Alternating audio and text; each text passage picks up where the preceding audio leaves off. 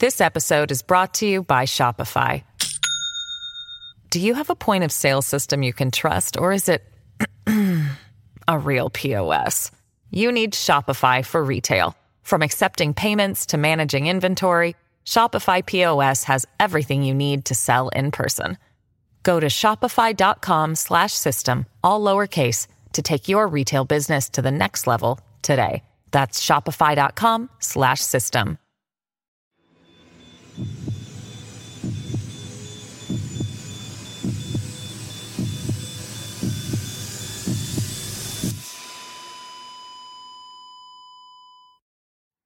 Our episodes deal with serious and often distressing incidents.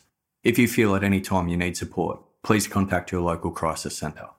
For suggested phone numbers for confidential support, please see the show notes for this episode on your app or on our website. Accidents are to be expected in skydiving. It is, after all, an extreme sport.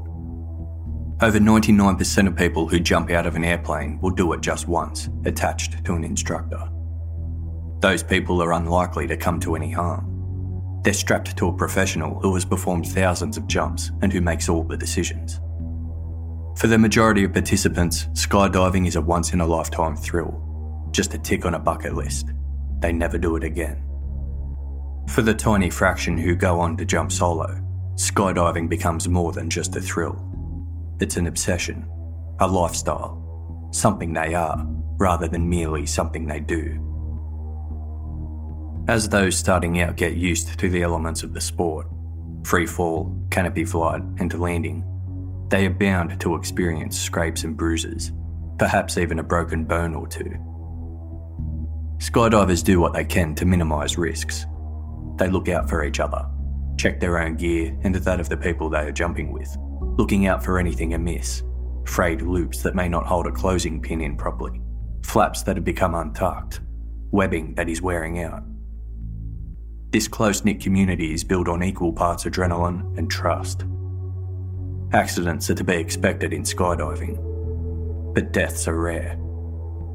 Most skydivers are prepared to encounter a fatal accident at some time if they stick with the sport for long enough. When a jumper loses his or her life, a universal traditional toast is given. Blue skies, black death.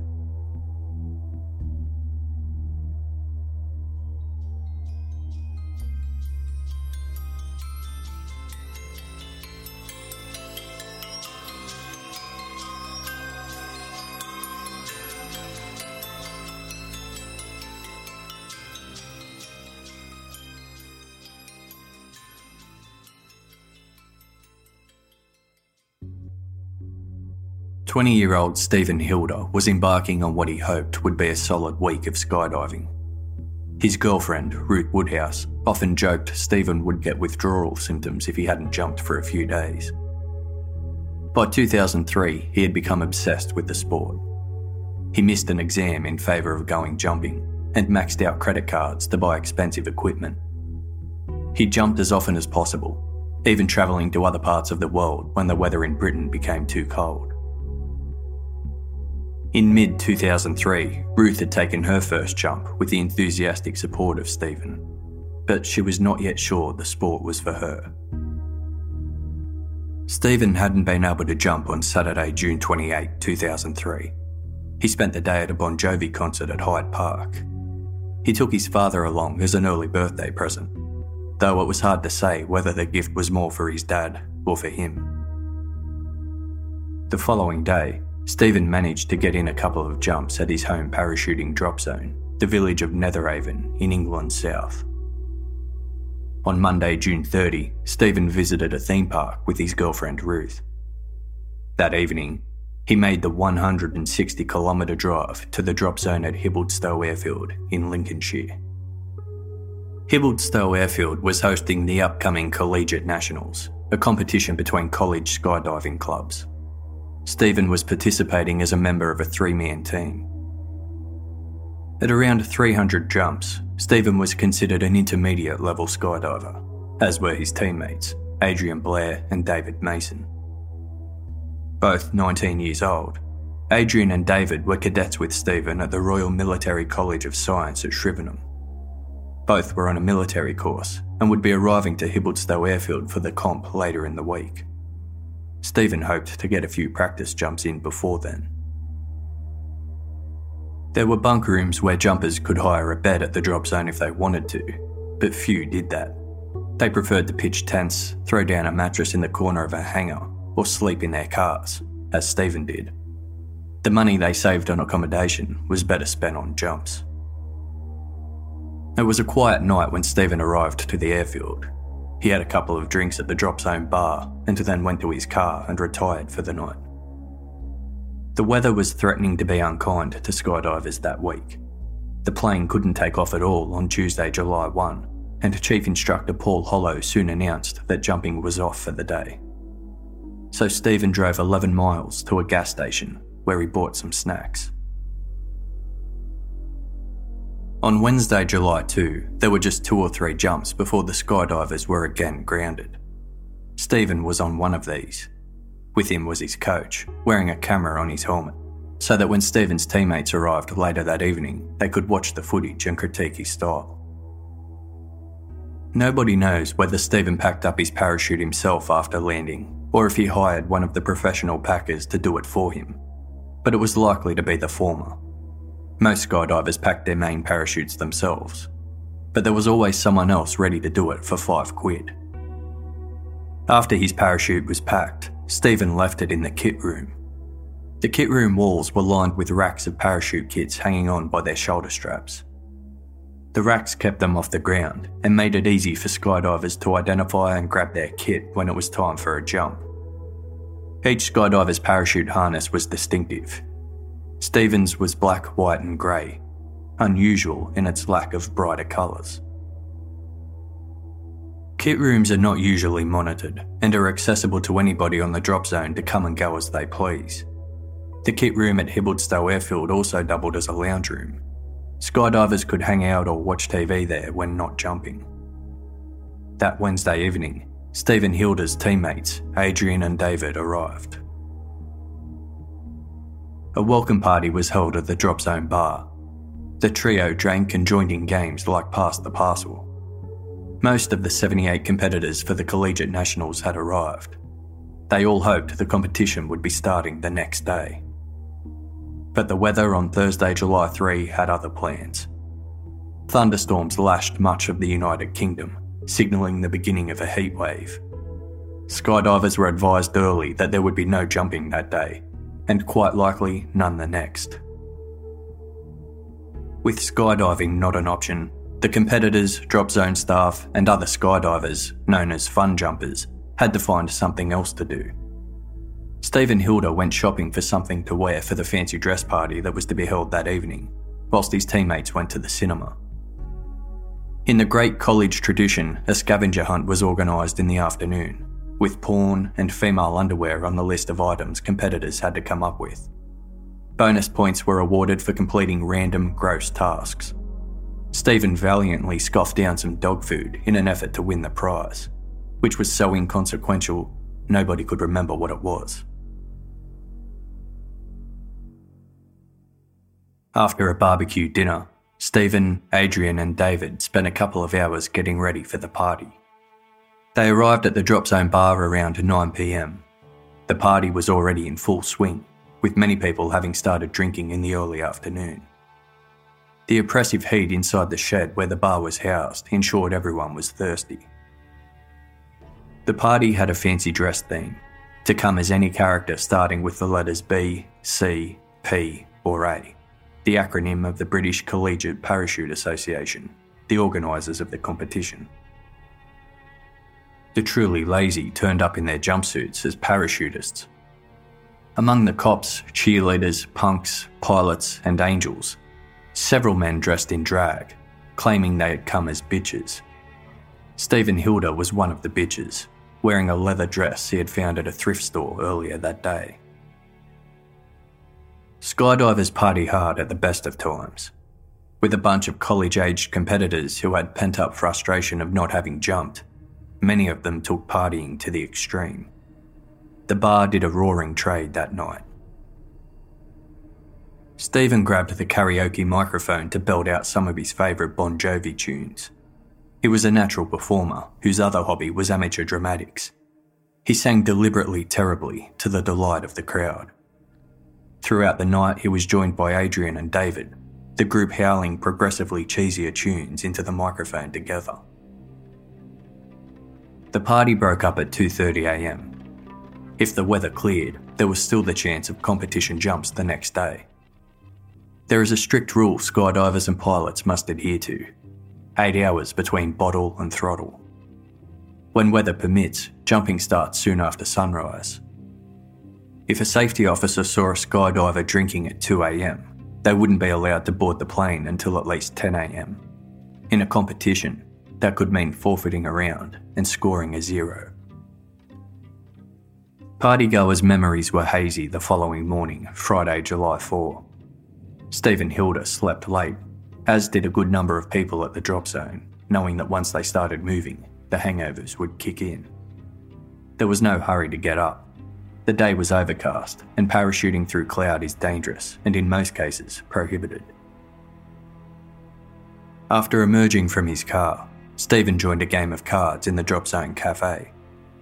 Competitors waited on word from their chief instructor to give the all clear to jump. It was touch and go, but finally the competitors were told that if the break in the weather held on, they could jump after lunch. Stephen, Adrian and David were more than ready to be on the first flight of the day. They were particularly excited for this competition as their team, called Black Rain, was doing well. Earlier that year they came third in a regional competition and first in another. They grabbed their gear from the kit room.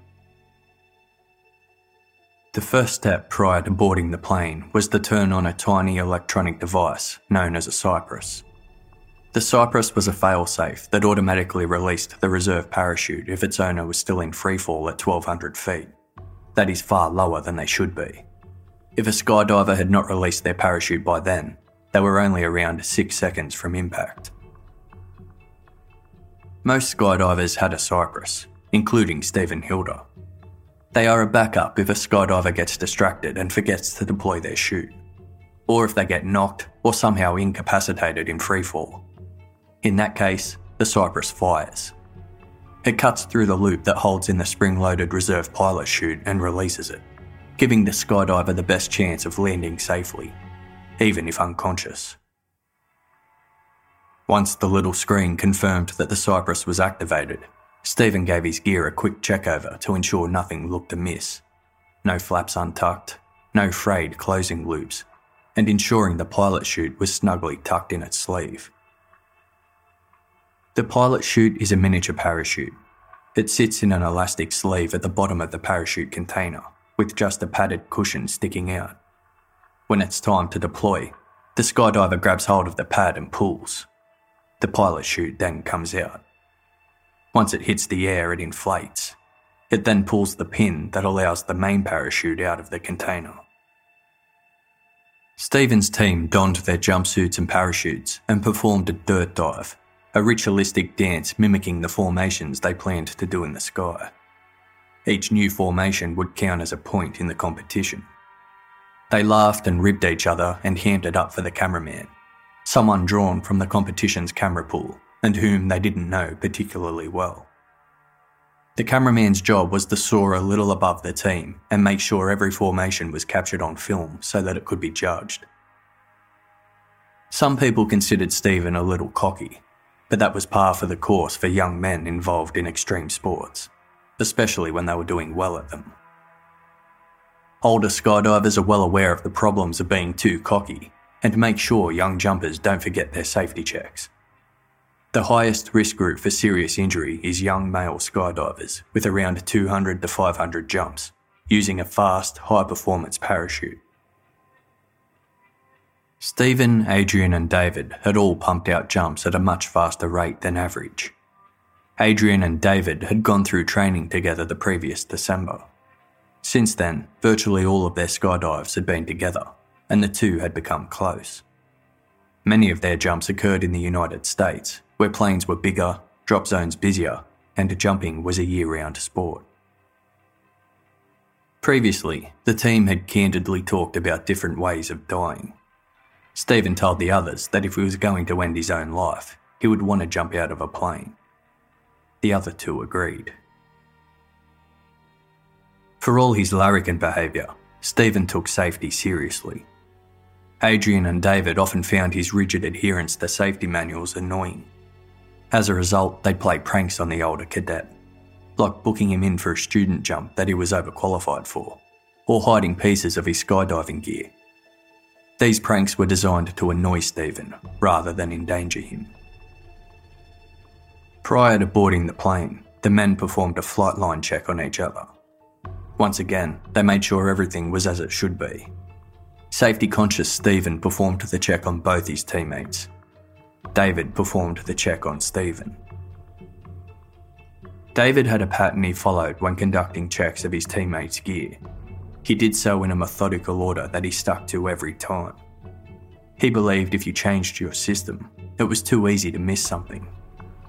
Once finished, each man firmly patted the backpack of the other. Code for, "You're good to go."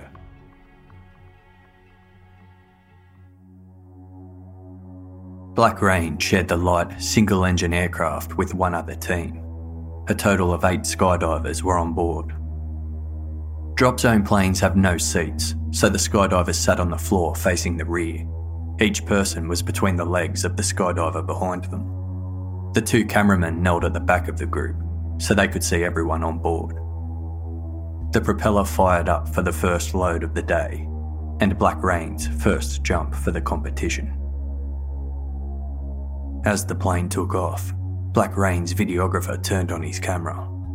The footage caught Stephen Hilda laughing and joking. As the plane got near the competition height of 13,000 feet, he and his teammates did one last gear check. They performed a ritual handshake before climbing into position in the door of the airplane. The 3 then launched up the edge into the open sky. Their exit didn't go completely to plan. It funneled in skydiver speak, meaning they didn't come off cleanly. But they recovered after a few seconds and started their pre-planned formations.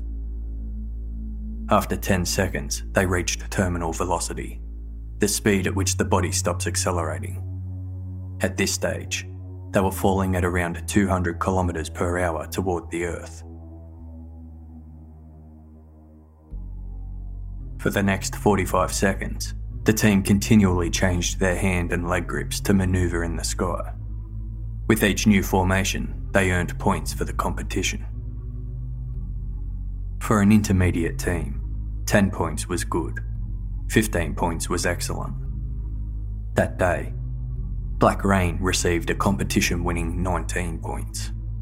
It was the best jump the team had ever done together. They knew they'd aced it before their freefall was even finished. Barring a miracle from another team, they would be crowned national champions. The 3 exhilarated men made eye contact and screamed through their huge grins at each other, even though it was impossible to hear anything through the rushing wind. At 4,000 feet, around a minute after they had exited the plane, the 3 teammates turned away from each other to gain horizontal separation before they deployed their parachutes. The camera no longer needed to stay on them, but in any case, the camera lost sight of them due to cloud. After deploying their parachute, the first thing a skydiver is trained to do is to look around to see where everyone else is. 2 people colliding mid-air spells disaster. As he descended, a big wad of white fabric swept past Adrian's vision. It registered as out of place, but he didn't make anything of it at the time. He was still buzzing from the amazing jump and was focused on preparing his landing, usually the most dangerous part of the skydive. Chief Instructor Paul Hollow was on the ground, eyes on the sky. With the cloudy weather, he knew it was possible for a skydiver to overshoot the hangar and land in the nearby cornfields.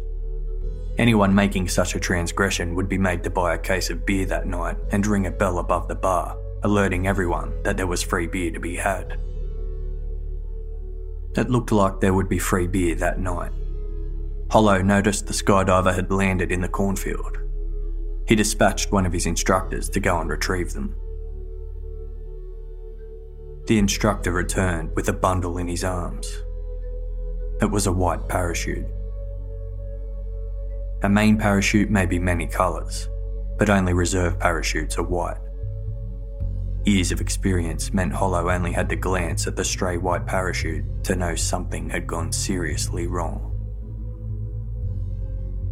Accidents are accepted as being an integral part of skydiving. Deaths are rare. Death by double malfunction, where both parachutes fail, is almost unheard of. Usually, some sort of error on behalf of the skydiver causes a fatality.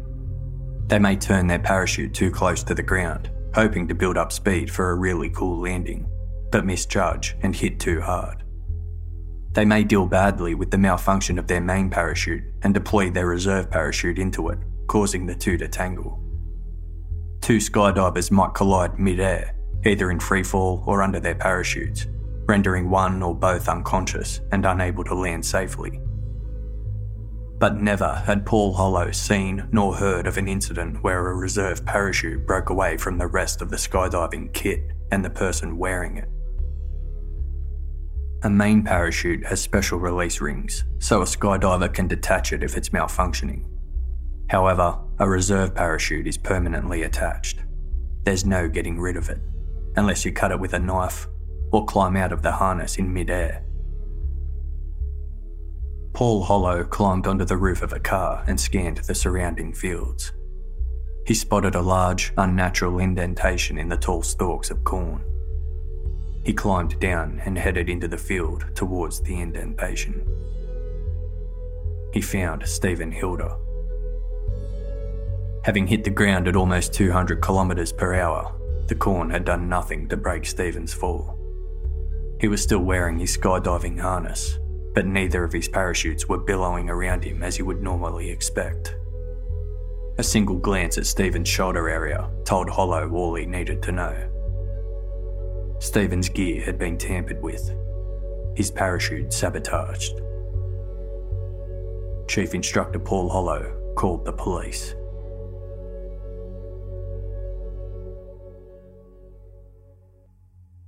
Detective Superintendent Colin Andrews of Humberside Police arrived at the airfield. Paul Hollow took him aside and told him immediately that this was no ordinary skydiving accident. The dead man's equipment had been interfered with. Skydiving experts were able to piece together what happened. A long piece of webbing, called the bridle, connected the pilot chute to the pin that opens the container where the main parachute is stored. Stephen's bridle had been cut. The cut bridle and the pilot chute had been stuffed back into the elastic sleeve. There would be no way of telling it was tampered with without pulling the pilot chute out of the sleeve. And there would be no reason to do that unless you suspected something was wrong. This meant the pilot chute was no longer attached to the pin. When Stephen pulled it out at deployment height and let it go, there was nothing to pull the pin and drag the main parachute out of the container. So it stayed lodged in there, impossible for Stephen to do anything to get it out. When he realised his main parachute was malfunctioning, Stephen pulled the handle that deployed his white reserve chute. It launched, but all four pieces of webbing that attached the reserve canopy to his harness, called the risers, had also been cut. The reserve parachute simply flew away. Stephen had no more parachutes left. All this would have happened between 4,000 and 2,000 feet above the ground. Plummeting at terminal velocity, Stephen had to endure at least 10 to 20 seconds of knowing he was going to die, and there was nothing he could have done about it. The Cypress he had so carefully set prior to takeoff did its job. It fired, but there was no reserve parachute for it to release. From the moment Stephen exited the aircraft, he was a dead man. Nothing could have saved him. Whoever sabotaged his kit knew exactly what they were doing, both in terms of guaranteeing the sabotage would kill him, and ensuring it was done in a manner that it would not be picked up by a regular pre-flight gear check. The damage to the reserve risers would only have been made evident by firmly pulling on them. This action is not part of a regular check and is not recommended from a safety perspective, as it could disturb the pack job. Whoever tampered with Stephen Hilda's parachute knew exactly how to hide the evidence from even experienced skydivers. Therefore, it could only have been done by somebody with intimate knowledge of skydiving equipment. A skydiver. Hey, it's Kaylee Cuoco for Priceline. Ready to go to your happy place for a happy price? Well, why didn't you say so? Just download the Priceline app right now and save up to 60% on hotels. So whether it's Cousin Kevin's Kazoo Concert in Kansas City, go Kevin, or Becky's Bachelorette Bash in Bermuda, you never have to miss a trip ever again. So download the Priceline app today. Your savings are waiting.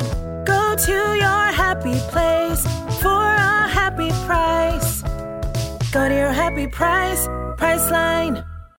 As humans, we're naturally driven by the search for better. But when it comes to hiring, the best way to search for a candidate isn't to search at all. Don't search, match with Indeed. When I was looking to hire someone, it was so slow and overwhelming. I wish I had used Indeed. If you need to hire, you need Indeed. Indeed is your matching and hiring platform with over 350 million global monthly visitors, according to Indeed data, and a matching engine that helps you find quality candidates fast. Ditch the busy work. Use Indeed for scheduling, screening, and messaging so you can connect with candidates faster. And Indeed doesn't just help you hire faster. 93% of employers agree Indeed delivers the highest quality matches compared to other job sites, according to a recent Indeed survey. And listeners of this show will get a $75 sponsored job credit to get your jobs more visibility at Indeed.com/podcast. That's Indeed.com/podcast. Terms and conditions apply. The drop zone was officially declared a crime scene. Detective Superintendent Andrews was certain whoever killed Stephen Hilda was present and watched him die. Police set to work interviewing everybody on the airfield, the 78 competitors and 20 or so others. Every person willingly agreed to submit to a DNA swab. As soon as they were allowed to, all of the skydivers checked their own parachutes. The police insisted everyone pop out their reserve parachutes. This was a big deal, as reserve parachutes are rarely deployed, and they have to be repacked by a certified reserve packer. Most skydivers are not qualified to pack their own. Police wanted to determine whether Stephen had been targeted specifically, or if the perpetrator had targeted other skydivers. All other parachutes were checked, but there was no evidence any other rig had been tampered with. Police asked an expert from the British Parachute Association, John Hitchen, to cut some of Stephen's riser webbing so that it could be sent for DNA testing. They provided Hitchen with a pair of kitchen scissors, but he was unable to cut through the webbing, so Hitchen asked for a hook knife, which was easily able to cut through. Hook knives are a standard part of a skydiver's kit. They have a protected blade, are compact, easily stowed and removed, and attached to the harness. They are a last resort, used to cut through any malfunctioning or hazardous equipment, such as a parachute cord wrapped around a limb or helmet. Every skydiver carried one. This meant police had around 100 potential murder weapons on the drop zone that day. Police wanted to shed some light on the events leading up to Stephen's death, specifically the party the night before. Partygoers were asked to hand over video and photographs from that night to police, who spent hours poring over them. But all they found was a raucous party. There was no sign of any tension, arguments, or fights. When asked for a possible motive for the murder, everyone came up blank. It was not Stephen's usual drop zone, so he wasn't as well known as if he were a local. Everyone who did know him or who had interacted with him repeated the same thing. Stephen was popular, fun-loving, and enthusiastic. One friend stated, "He was a good lad, fun in the air and on the ground." The timeframe of his parachute being sabotaged was believed to have occurred sometime between Stephen's last jump on Wednesday and the early hours of Friday morning. There were a finite number of suspects. It had to be a skydiver who was at the drop zone over those days, which came to less than 100 people. Police left the crime scene with over 200 pieces of potential evidence, and they had DNA samples from everyone present to compare against Stephen's equipment. They were confident it wouldn't be long before a suspect was identified. Less than 48 hours later, on Sunday, July 6, skydivers, including Stephen's teammates Adrian and David, were back in the air in tribute. They all had added an extra step in their pre-flight checks. The sabotage of Stephen's gear had been expertly carried out to avoid detection from a standard check, so now a firm tug on the reserve risers prior to jumping became part of the routine. Over the next week, police formally interviewed Stephen's family, friends, his girlfriend Ruth, as well as skydivers who were at the drop zone. They were hoping to find a motive, someone he had a beef with, jealousy, or a perceived slight. But the worst thing anyone could come up with was that Stephen could be perceived as arrogant. His mother described him as, quote, an extraordinary son, an ordinary, infuriating lad, who above all else, loved skydiving.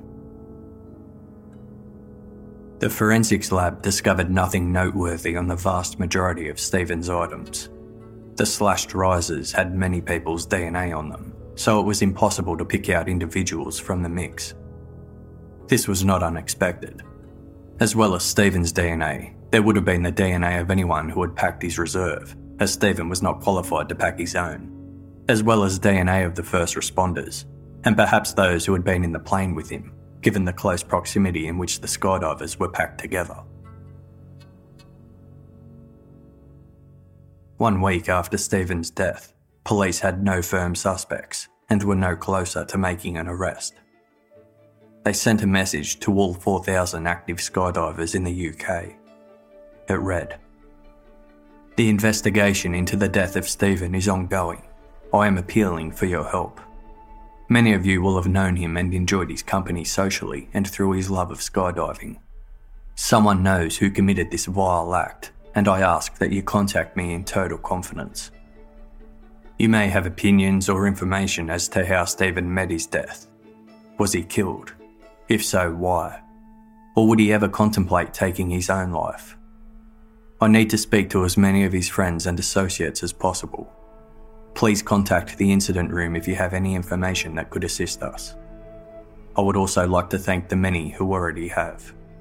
Sincerely, Humberside Police." The mention of suicide seemed to be just covering all possibilities.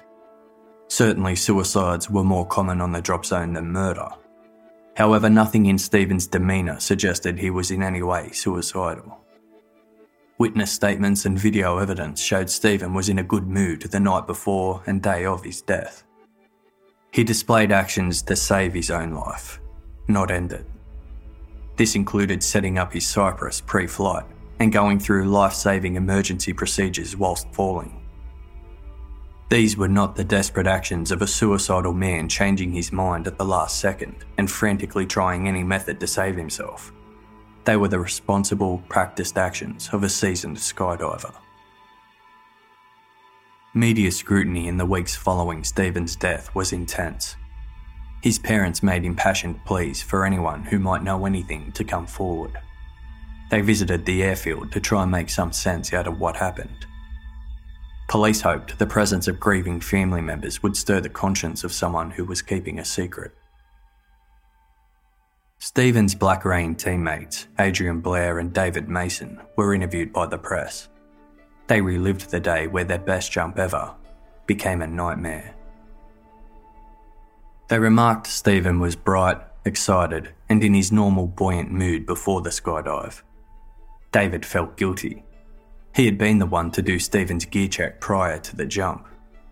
He said he didn't notice anything amiss, and the experts agreed. There was no way a standard pre-flight check would have discovered the sabotage. On July 12, 2003, The Times reported, quote, "The police have failed to identify any suspects, and skydivers are gripped by the fear that there is a murderer in their midst. A few facts are clear, say the police. The death of Stephen, 20, was neither an accident nor suicide. This was not a prank gone wrong, and the killer is almost certainly a skydiver. He or she may strike again. Stephen's case was a major topic of discussion. Because of the competition, there had been skydivers from all over the country at Hibbleston that week. This meant the culprit could be a jumper at any one of the 24 or so drop zones in the United Kingdom. Many skydivers changed their habits in fear of being targeted by the unknown offender next. Parachutes were kept locked in cars when not in use. Hibbleston installed lockers to take the place of the pegs in the common room for gear.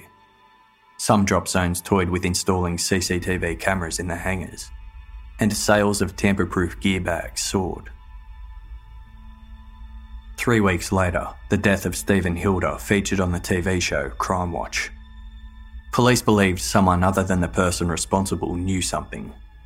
They encouraged that person to come forward. They also released the video footage of the fancy dress party the night before Stephen's death. They hoped it would jog attendees' memories, or that viewers would notice something that the police had not. The televised appeal resulted in several calls to police. A number of people gave information about an argument that had occurred at the party before Stephen's death, but whether this was determined to be relevant to the events of the following day remained unknown.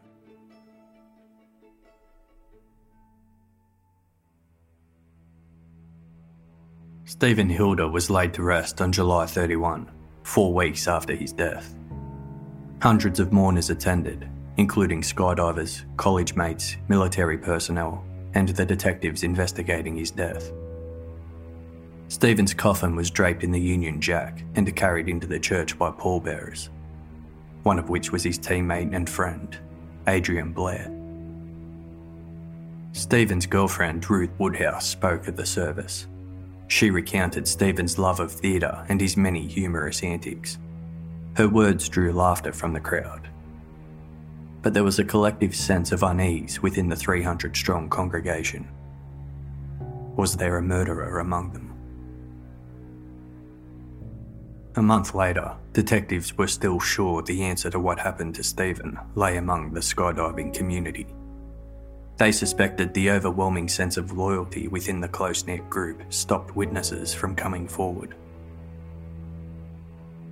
With the investigation reaching a dead end, it was decided fresh eyes were needed on the case. On August 27, senior officers from across the force were called in to review the case in its entirety, in the hope they would spot something that was missed. Detective Inspector Steve Clay, now in charge, said police would write once again to all 4,000 registered UK skydivers in the hope the murderer had shared their secret. He was absolutely positive the killer was at the week-long parachute competition when Stephen fell to his death. He said, quote, "Our line of inquiry is that the murderer could have told a fellow skydiver about the dastardly deed. The person who committed this dreadful crime probably has no criminal history and is likely to be a well-educated young man with a bright future. There's little doubt that he will have shared the burden of what he has done with a loved one. We are getting closer all the time. The answer lies among the skydiving community." When the UK mail-out didn't have the desired response, inquiries were taken worldwide. Police took out a full-page advertisement in Skydive, the magazine, the leading magazine for the sport, asking for assistance in tracing the murderer. Skydivers from the United States responded to the inquiry, detailing 2 similar incidents from their homeland. The first incident occurred in 1996. The sabotaged parachute belonged to champion skydiver Kirk Werner. However, Werner happened to loan his parachute to his friend, Kerry Hopwood. Like Stephen Hilder, Hopwood had a double malfunction during his jump. Video taken by Hopwood's helmet camera showed him trying to deploy his parachute. His pilot chute floated away due to a cut in the bridle, just as Stephen's would have. He then deployed his emergency chute, but it too malfunctioned.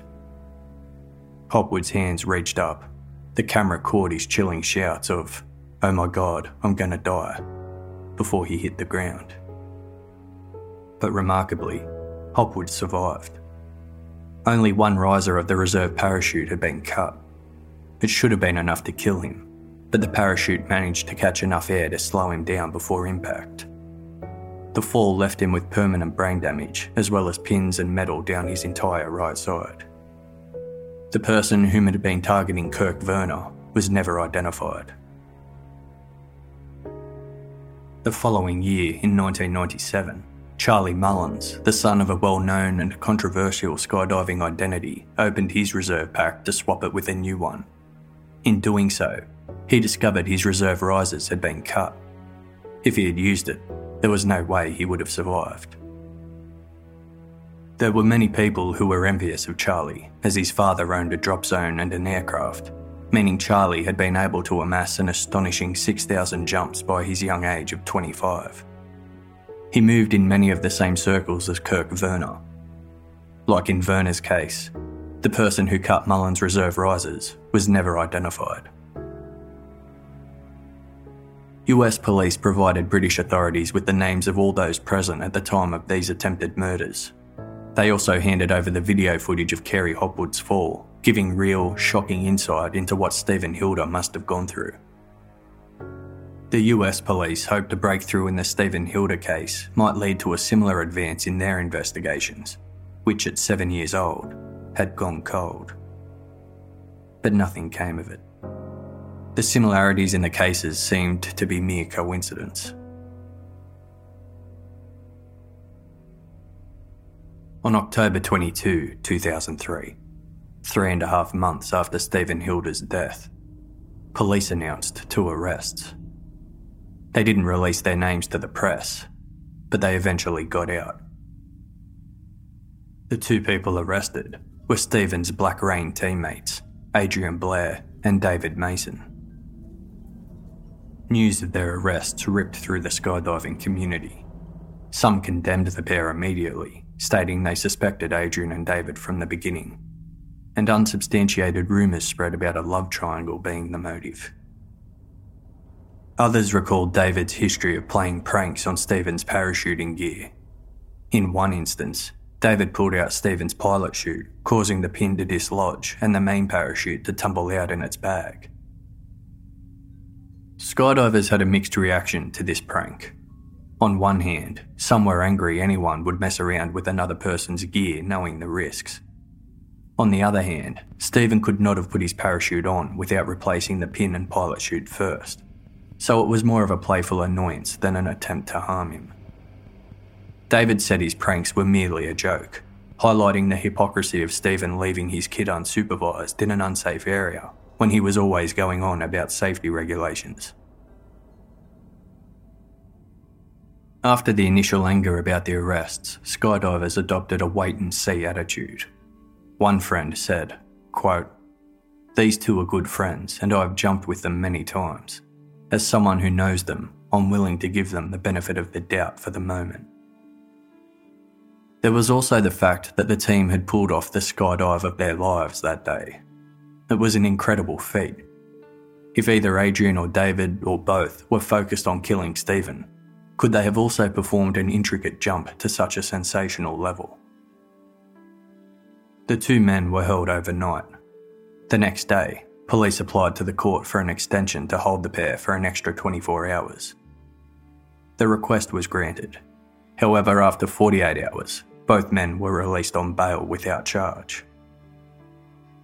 The law in the UK allowed suspects to be released on conditional police bail. In cases such as Stephen Hilder's, where the evidence was very marginal and police weren't sure if it would get a conviction, they passed the file to lawyers who act for the Crown Prosecution Service. The lawyers review the evidence and decide if it's sufficient to bring charges against the accused. Despite there being no charges laid, Adrian and David found themselves under a cloud of suspicion. Their home drop zone, Netheravon, told them not to bother coming back. 3 weeks later, on November 17, police announced another arrest in relation to the murder of Stephen Hilder. an unidentified 24-year-old man from Leeds was taken into custody.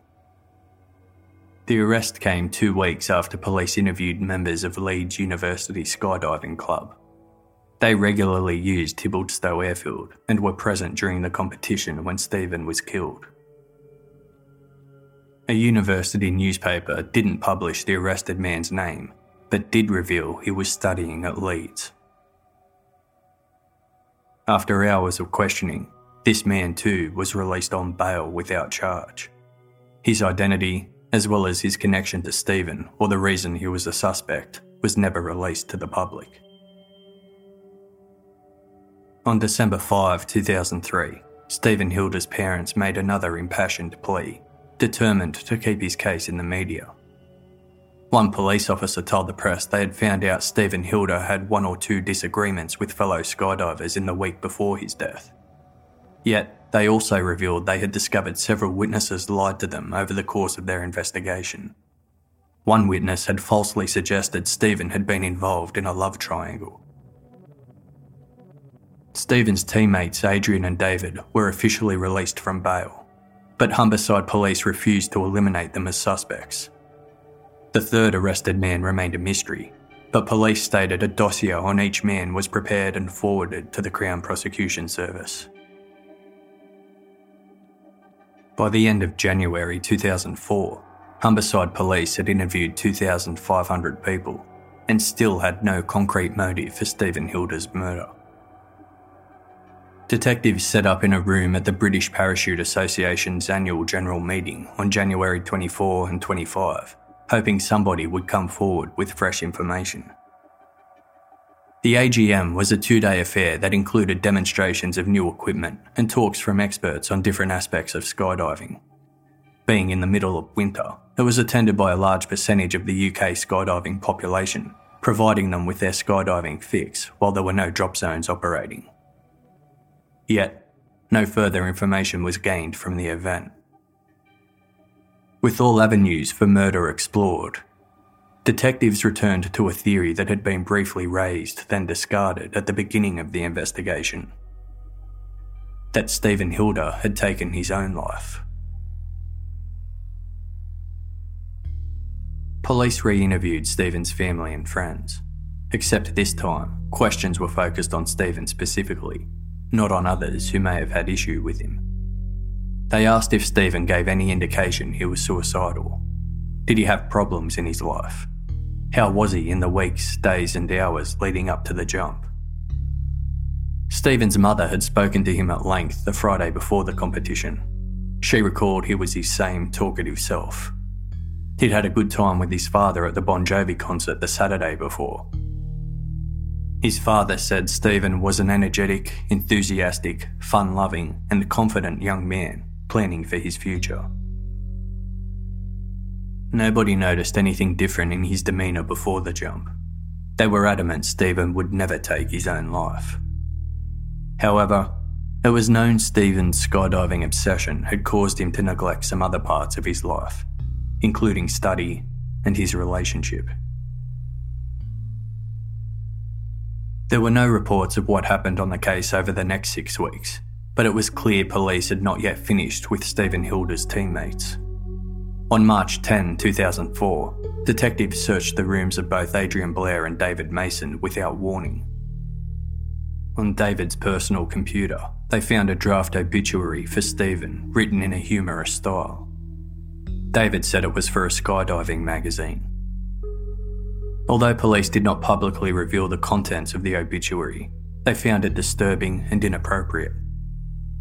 David said it was being misconstrued by police, and it was merely the type of dark humour typical of Stephen and skydivers in general. The lawyer representing Adrian and David stated, quote, "They were taken aback when the police turned up out of the blue. I don't know what the police were looking for. The boys had no involvement in Stephen's death." Whatever the police were looking for, it seems they didn't find it. 2 weeks later, to their great relief, Adrian and David were notified that they were no longer suspects. They were cleared of any involvement in Stephen Hilda's death.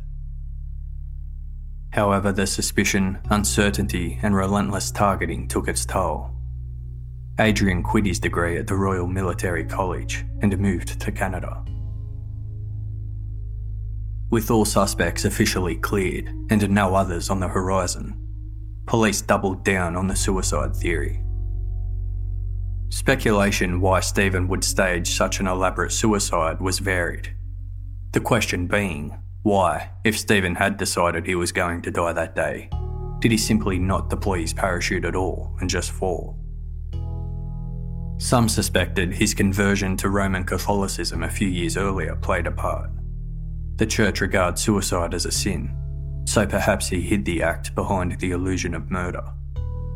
Others speculated that it was to ensure his parents could cash in life insurance. Others wondered if he sabotaged his own gear to ensure he couldn't back out of his plan. Tests found Stephen's sweat around the frayed edges of material that was slashed on one of his parachutes. Assuming this referred to the main bridle that had been cut, this discovery was meaningless. It would have been far more surprising to discover that Stephen's DNA was not on there, as sweat would be expected to transfer onto the main bridle every time the parachute was packed. Further tests found that minute fibres from the cut webbing were found on Stephen's clothing beneath his jumpsuit. This was more interesting, but still inconclusive. He may have done his gear check before putting on his jumpsuit, and in doing so, any fibres that were on the outside of the rig could have transferred then. The smoking gun was a pair of scissors found in the locked trunk of Stephen's car. They were determined to be the tool used to cut the risers of his parachute.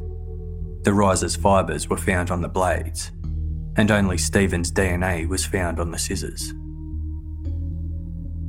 During the initial investigation, the scissors were given a low priority due to a monumental misunderstanding between police and a British Parachuting Association expert, John Hitchen. When Hitchen was unable to cut through the risers with the scissors he was supplied by police, he requested a hook knife. Police understood this as meaning that scissors in general were unable to cut through the tough material. However, John Hitchen later clarified, only the scissors supplied to him at that moment were unable to cut through, as they were loose and didn't work properly. But another pair of working scissors would have been able to cut through just fine. The pair found in the trunk of Stephen's car were ordinary kitchen scissors in good working order. They could cut through the material.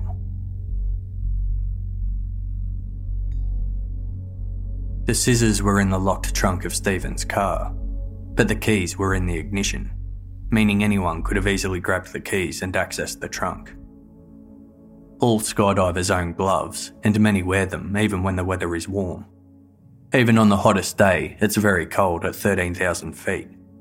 They also guard against cuts and scrapes from bad landings. Seeing someone wearing gloves would not be at all out of place, even on a hot day. Investigators probed further into Stephen's personal life. They heard about the time he told friends that if he was ever going to take his own life, it would be by skydiving. There were also reports he was not enjoying his time at the Royal Military College of Science. He admitted he was in a course he didn't like, and he was also under the impression he failed his examinations, although the college said this belief was mistaken.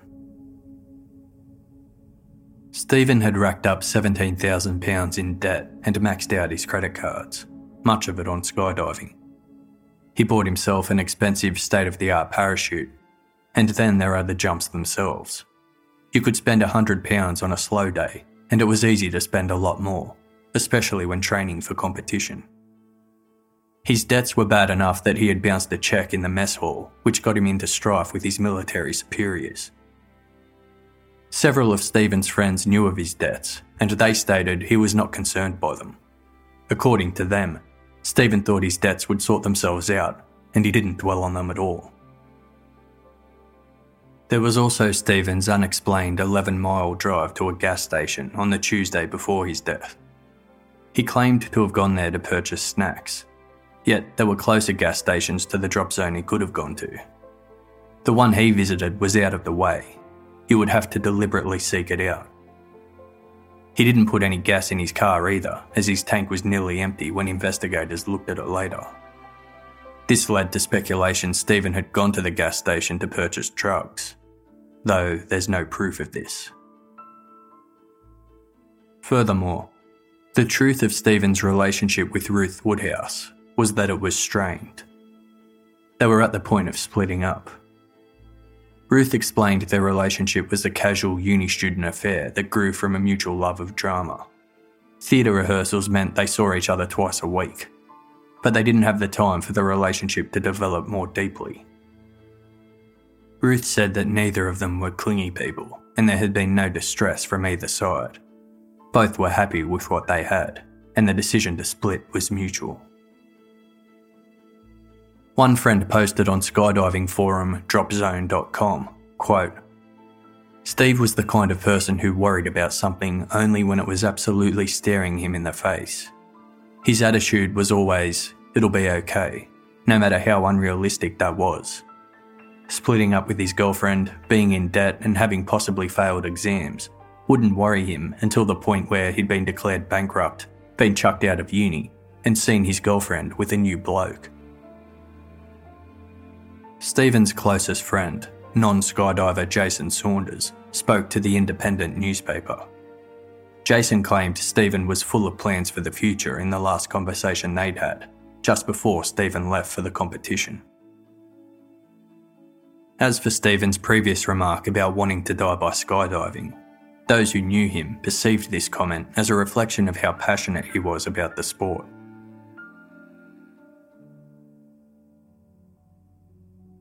Nearly 10 months after that fateful day at Hibblestone Airfield, Detective Superintendent Colin Andrews announced that they were no longer treating Stephen Hilda's death as murder. Police marked the case as an unexplained death. The police may have been satisfied with their findings, but nobody else was. None of Stephen's family, friends, his girlfriend, nor fellow skydivers, whether they knew him or not, bought the story he committed suicide or staged his own murder. One skydiver summed it up on dropzone.com, quote, "Come on people, we all know that no skydiver would ever take their own life in this bizarre way. This is total crap. The cops are stumped, so they're covering their arse." In March 2005, an inquest was held into the death of Stephen. Coroner Stuart Atkinson ruled out murder as the cause of death, as no evidence had been found proving the skydiver's equipment had been sabotaged by another party. Atkinson added that he was unable to record a verdict of suicide because he could not be sure the skydiver intended to take his own life. It was thus ruled an open finding. Detective Superintendent Colin Andrews told the BBC he was as comfortable as he could be that Stephen wasn't murdered.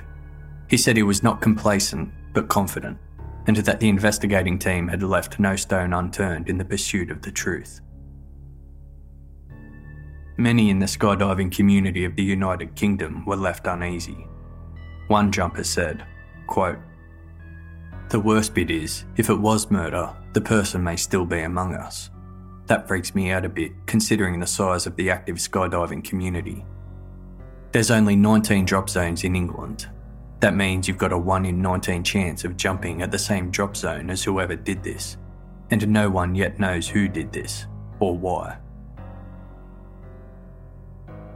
Nevertheless, as the news stories petered out, memories faded, and skydivers went back to their old ways. Visit any drop zone and you will see unattended parachutes all the time. Chief Instructor Paul Hollows, whom found Stephen's body in the cornfield after his fatal jump, stated, "Skydivers trust each other. We have to.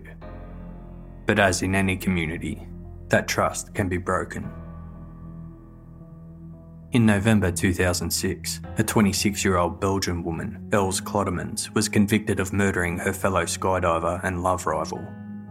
Klottemans sabotaged her rival's parachute in exactly the same manner as Stephen Hilda's had been. She was jailed for 30 years.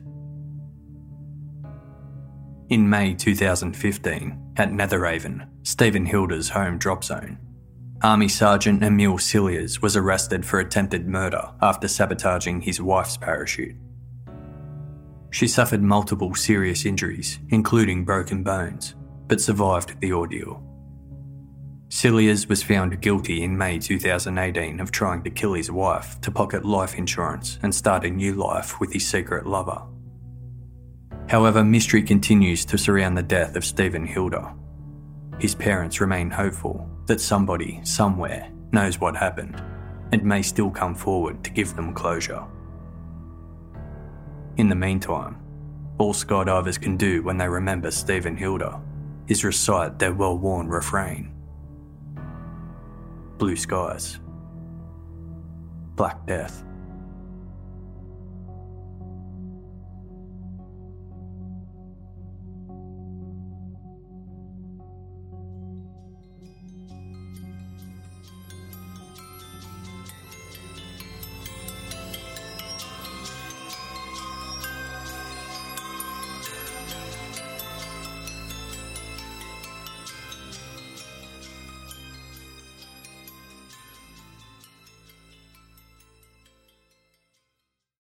As humans, we're naturally driven by the search for better. But when it comes to hiring, the best way to search for a candidate isn't to search at all. Don't search, match with Indeed. When I was looking to hire someone, it was so slow and overwhelming.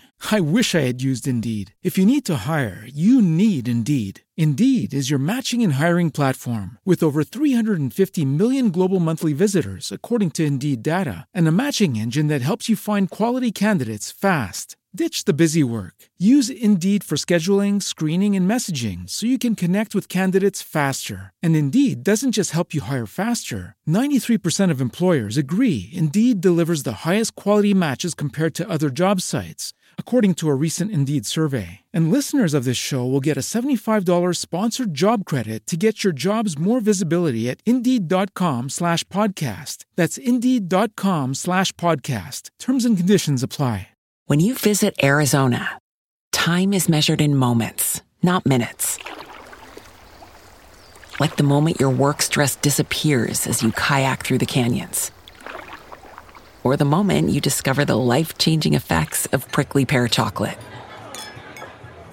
But nothing beats the moment you see the Grand Canyon for the very first time. Visit a new state of mind. Learn more at hereyouareaz.com. If you get a custom-tailored suit, it's going to fit perfectly and make you look great. Think about that with a Noble First for your organization. No matter what the size of your company is, a Noble First will analyze your data and collaborate with you to custom-tailor digital solutions so you can focus on making your organization grow. When it comes to data-centric solutions specifically for your organization, choose a Noble First. A Noble First makes living simple. See for yourself at enoblefirst.com, ENNOBLE first.com. As humans, we're naturally driven by the search for better. But when it comes to hiring, the best way to search for a candidate isn't to search at all. Don't search, match with Indeed. When I was looking to hire someone, it was so slow and overwhelming.